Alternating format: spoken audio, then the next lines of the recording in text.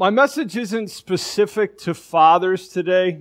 But I'm trust that fathers, mothers, young, old, rich, poor, whoever is going to get something from my message today. So if you have your Bible, I'm going to be talking out of Psalm 57, and it's called, Let Your Glory Be Over All the Earth.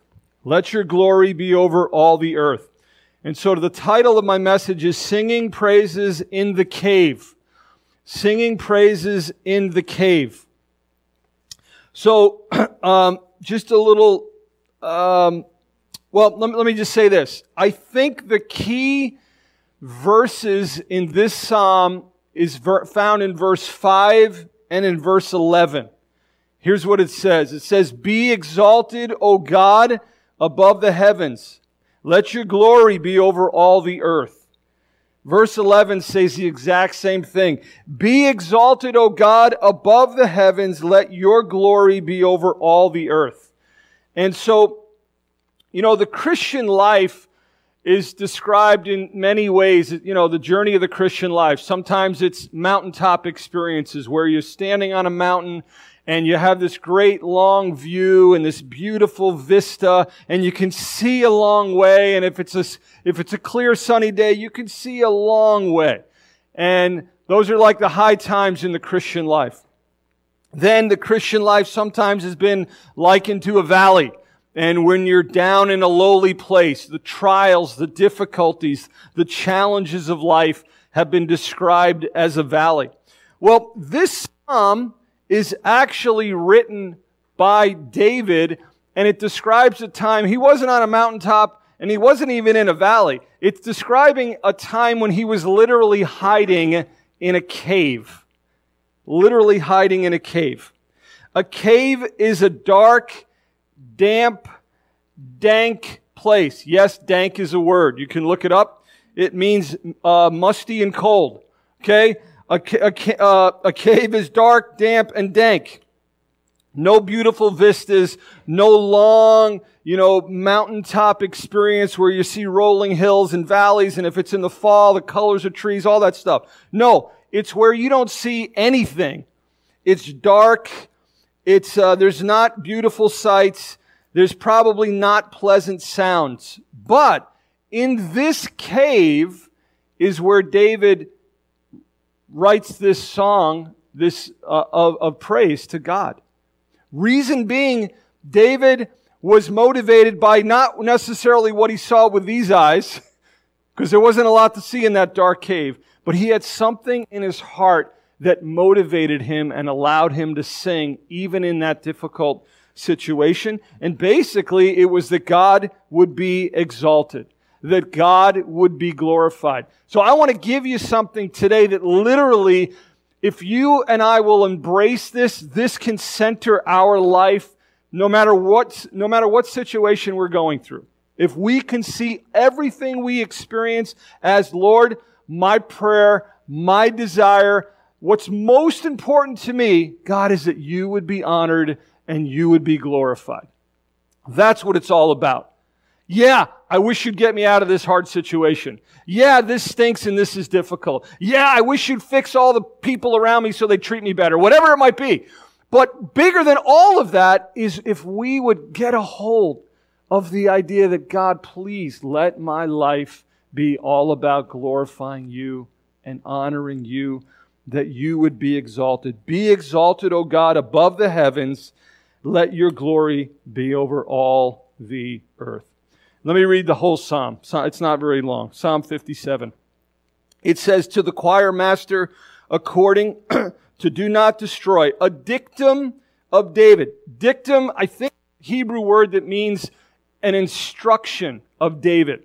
So the Psalms, there's lots of different Psalms, and a lot of them have different, end goals. Sometimes they're an exhortation to praise God and give Him praise and glory and honor. Sometimes it's just a lamentation, like the psalmist is emotionally really hurting and struggling. He just puts it to words, and it's just, it's describing and giving voice to his pain.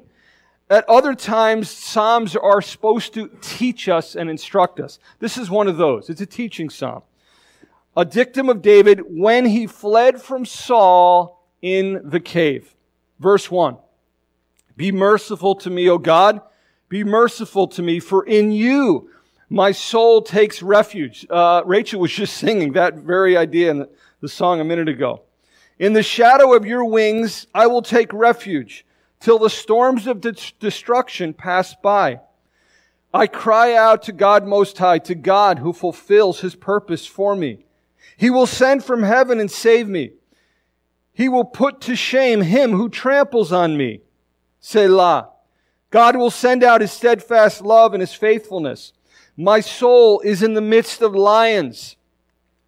I lie down amidst fiery beasts. So David is describing the feeling that he has in this season of his life. He just feels like he's being attacked and he's being surrounded by vicious animals that are trying to kill him. I lie down amidst fiery beasts, the children of man, those whose teeth are spears and arrows, whose tongues are sharp swords. And then all of a sudden, out of this, he just completely changes gears and he says, be exalted, O God, above the heavens. Let your glory be over all the earth. It's almost like it has nothing to do with what's happening and what he's describing and what he's struggling with. And all of a sudden, he just tells God, please be exalted. And that's exactly I'm like, Lord, I want my life to be like that. Like it's real easy when we're in difficult seasons and, we're just, everything is up close and all of our problems. But Lord, please help us to lift our eyes and help us to, may our prayer be, God, that you would be honored, you would be exalted above the heavens. Let your glory be over all the earth. Verse 6, then they set a net for my steps. My soul was bowed down. They dug a pit in my way, but they have fallen into it themselves. Selah. My heart is steadfast, O God. My heart is steadfast. I will sing and make melody. Awake, my glory. Awake, O harp and lyre. I will awake the dawn. I will give thanks to you, O Lord, among the peoples. I will sing praises to you among the nations. For your steadfast love is great to the heavens, your faithfulness to the clouds. Be exalted, O God, above the heavens. Let your glory be over all the earth. Father, we just thank you today. Thank you, Lord, for the Bible. Thank you, Lord, that we read in Scripture, Lord, the life of David. And, there's a lot, I'm sure, that isn't recorded in the Bible, but there's a lot in there. And it describes, in this psalm is describing a season of his life when he is literally on the run.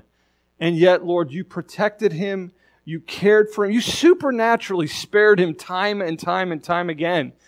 And Lord, we see a little glimpse of what's the motivation in David's heart.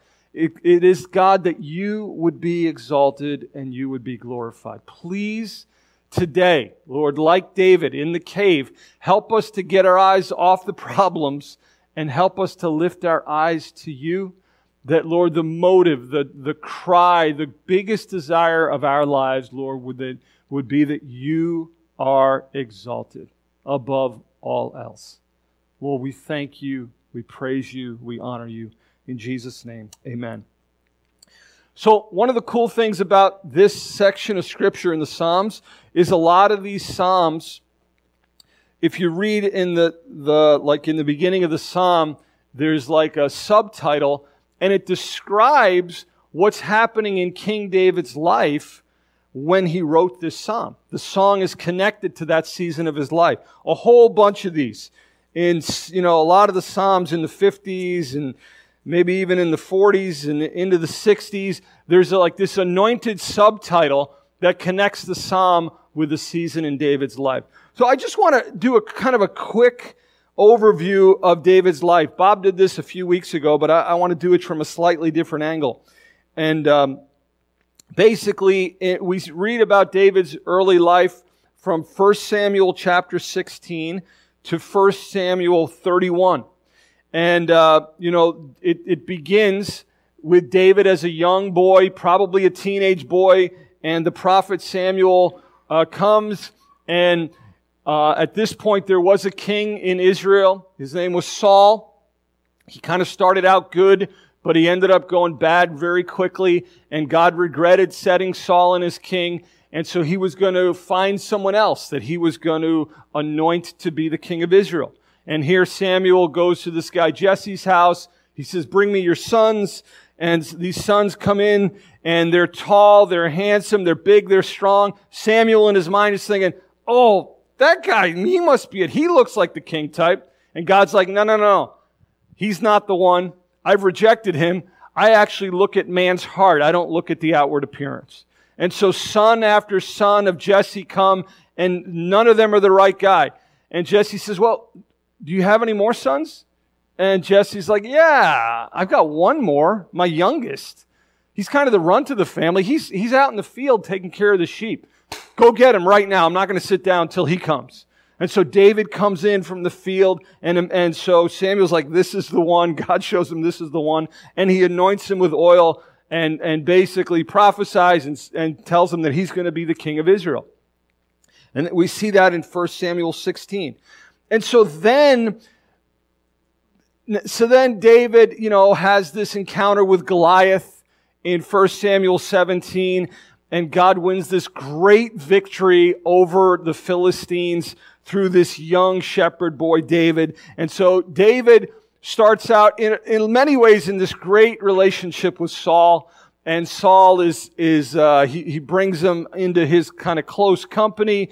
And David is not only a young, fearless, courageous warrior, he's also a gifted musician. He's anointed of God. God's hand is on him. But very early on, Saul gets jealous of David. And so the women, after some battle, the women start singing, Saul has killed his thousands, David his 10,000s.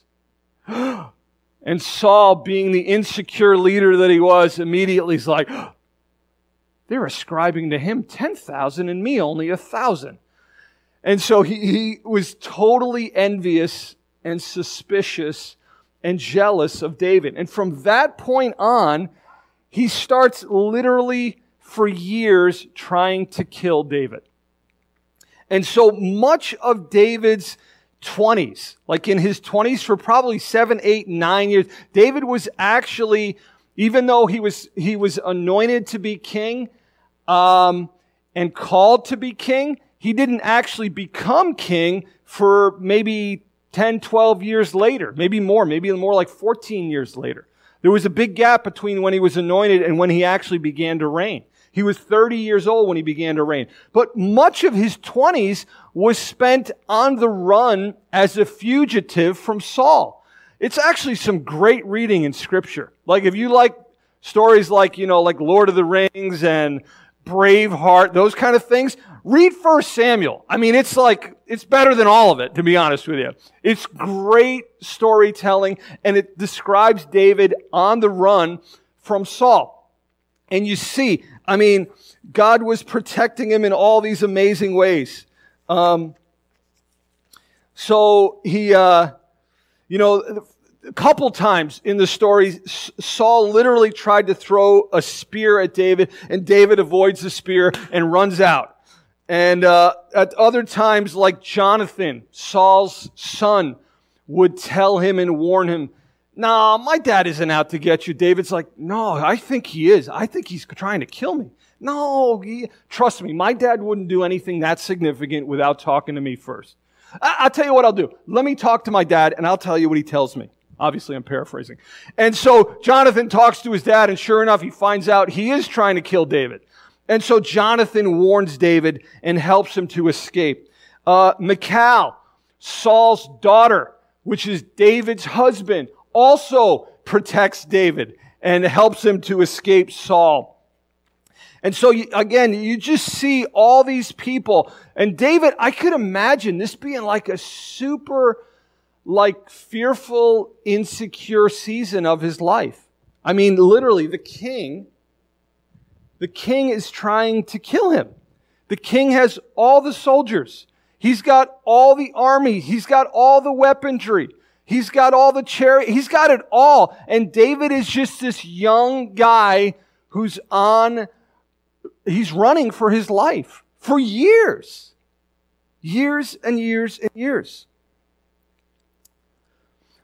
One time, and it's so cool the way you watch the Lord protect David. There was another time when Saul was just, it describes in, I think it's in 1 Samuel 23, it says David and his men were on one side of the mountain, and then Saul and his men were on the other side of the mountain. And you just get this sense like he's just right around the corner ready to get him.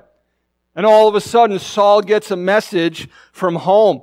He says, "Come, hurry and come, for the Philistines are raiding the land." And so Saul's just about ready to get him. He's like, "Oh, okay, I got to go back and take care of, put out a fire back home." You know? And so this is what you read this in 1 Samuel. It's great. It's really great storytelling. Not to mention it's true. And so in 1 Samuel 24, though, is where we get to the story of David being in the cave. So I'm just gonna kind of keep telling it. I'm not going to take the time to read it. So again, David is running from Saul for years of his life. This is another instance where Saul is out looking for David. Saul has 3,000 soldiers. David has, at this point, I think 600 men. So 5-to-1 ratio. Okay, Saul's got that many more soldiers than he has. At this one point, Saul basically needs to use the latrine. Okay, he has to take a rest stop. So he goes into this cave to relieve himself. He has to go to the bathroom. Meanwhile, in the back of the cave, 1 Samuel 24, I'm not making this up, you got to read it yourself. 1 Samuel 24, David and his men are in the back of the cave. And here Saul is in the cave, totally unaware that David is in there. And he's relieving himself. And so David's men are like, "Psst, hey, boss, this is it. This is the day we've been waiting for. This is the day that God has told you you were going to triumph over your enemies. This is it. He's given him to you. He's put him in your hands. How awesome is this?" And so David does something really wise. And Scripture says, he stealthily cut the corner of Saul's robe.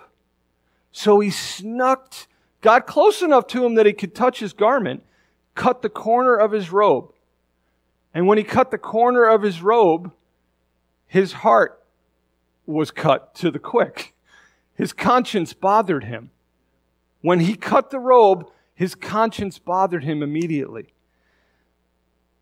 And David said to his men, "No." Said, "The Lord forbid that I should do this thing to my Lord, the Lord's anointed, to put my hand against him, seeing he is God's anointed." So David persuaded his men with these words and did not permit them to attack Saul.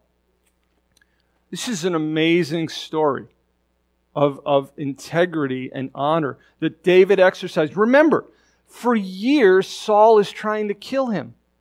David killed many men by this point. He was a warrior. He was a soldier.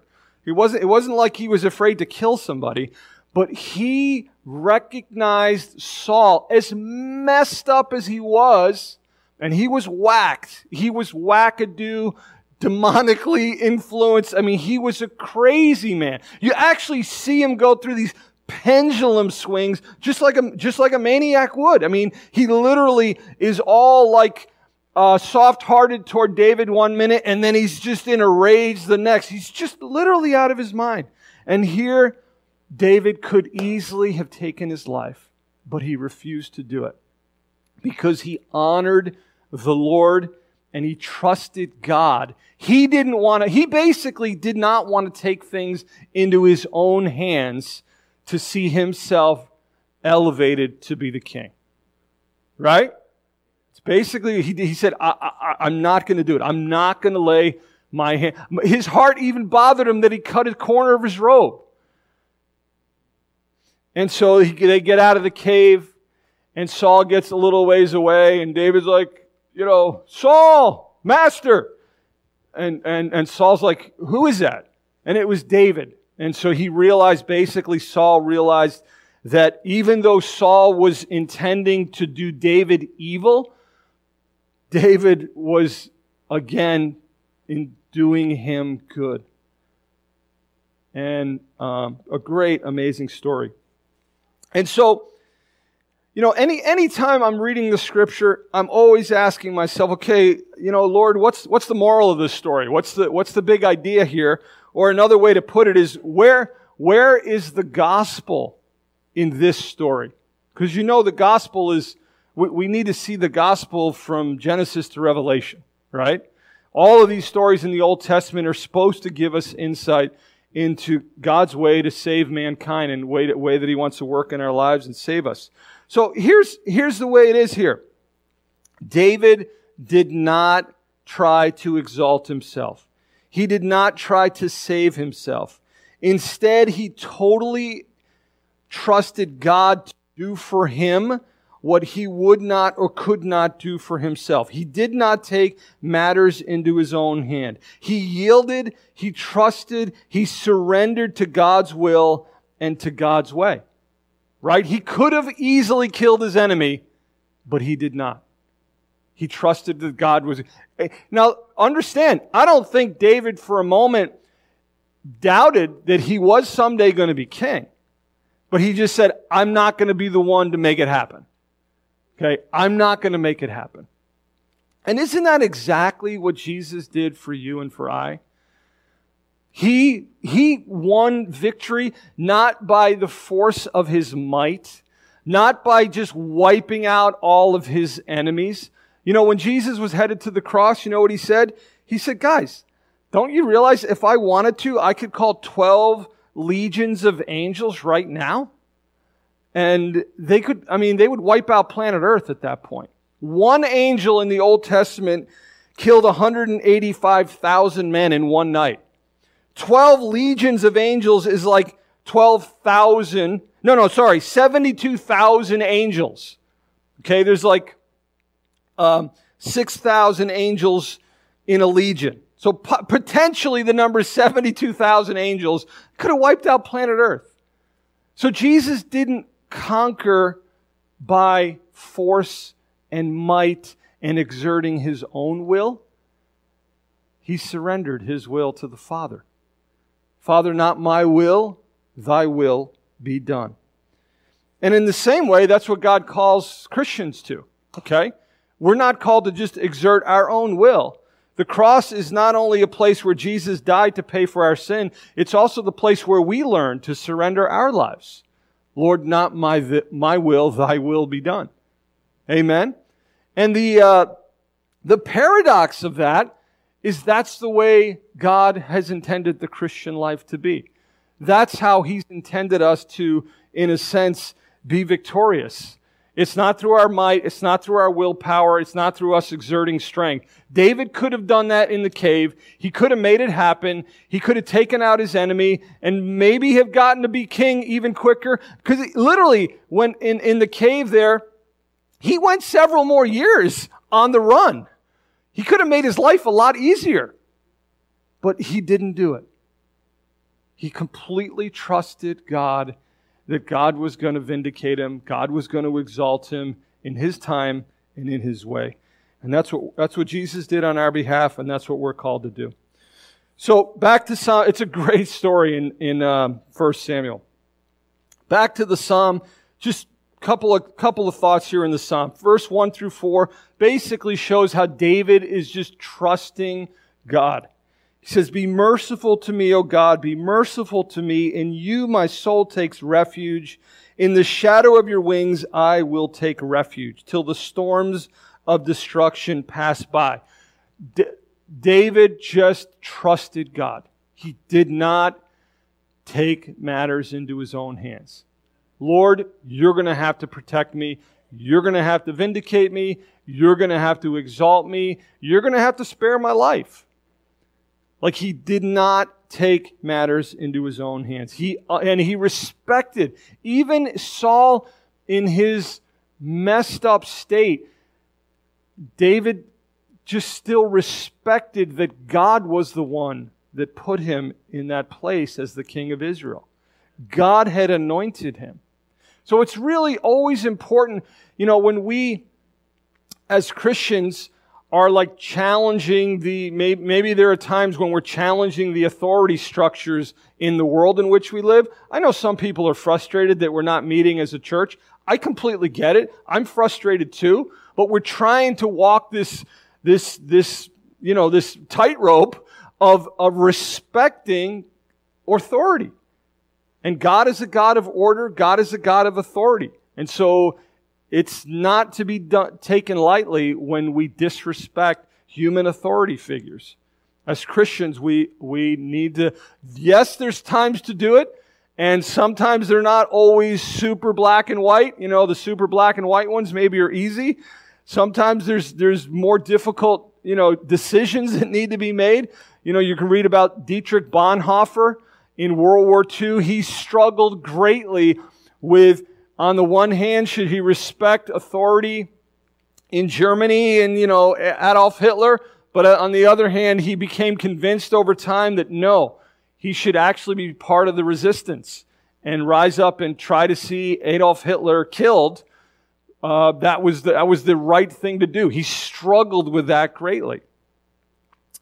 But the point is certainly it should never be done lightly to resist human authority, because we recognize that God, all authority begins with God. Okay? All authority begins with God. Romans 13. So, bottom line is David trusted the Lord. And then later on in the Psalm, it talks about how because of his trust, he literally was singing to God. My heart is steadfast, O God. My heart is steadfast. I will sing and make melody. Awake, my glory. Awake, O harp and lyre. I will awaken the dawn. So, our trust, one of the best ways we can exercise trusting God is to sing. I'll just be honest with you. It's a great exercise. It's something the Christians for all around the world for thousands of years, believers have gathered and they've sung praises to God. It's such a great blessing to have musicians in our midst and to help us to give voice to praising and worshiping God. It's really, really important. And the last thing I just want to mention is that David was motivated not just by his own safety, not by his own agenda, not by his own comfort, not by his own wishes. He said, God, be exalted above the heavens. Let your glory be over all the earth. The Apostle Paul, when he was getting ready to die, he basically said, it's really not that important to me whether I live or whether I die. The most important thing to me, my heart's desire, my number one goal, what's most important is that God would be glorified, that God would be exalted, that He would be magnified. Whether I live or whether I die, I want Him to be magnified. Now that is a great, that is a great goal for every person to have. It's not about our happiness. Does God want us to be happy? Sure. But more than that, He wants us to be holy. Does God want to bless our lives? Yes, absolutely. We're His kids. But the most important motive of our life is that God would be honored and God would be glorified. And that our lives would point to who He is, His goodness, His love, His mercy, His justice, all of His attributes. Our life is to reflect that. And that should be the main motive of our heart and our life. Amen? This psalm, I'm going to end with this. Years ago, actually, Judy and I in our wedding, verse 9, 10, and 11, when I was a young believer, this was a song that we used to sing. And you know how some songs, they just take you back to that time in your life? There's some songs that are like, wow, that's a really significant song. Maybe couples have a song like that. Oh, this is our song when we were dating or whatever. But certainly in the Christian life, there are some songs they just oh, wow, I remember that. I remember what God was doing in my life. I remember what I was feeling and experiencing. And a lot of times songs will do that. And one of the cool things is I'm reading through the Psalms. All of a sudden I'll find a phrase. I'm like, wait a minute. I think we used to sing a song out of this verse or out of this psalm. This psalm is one of them. And it went like this. This is, I will give thanks to you. I'll try to sing it. I will give thanks to you, O Lord, among the peoples. I will sing praises to you among the nations. For your steadfast love is great. It is great to the heavens, and your faithfulness to the clouds. Be exalted, O God, above the heavens. Let your glory be over all the earth.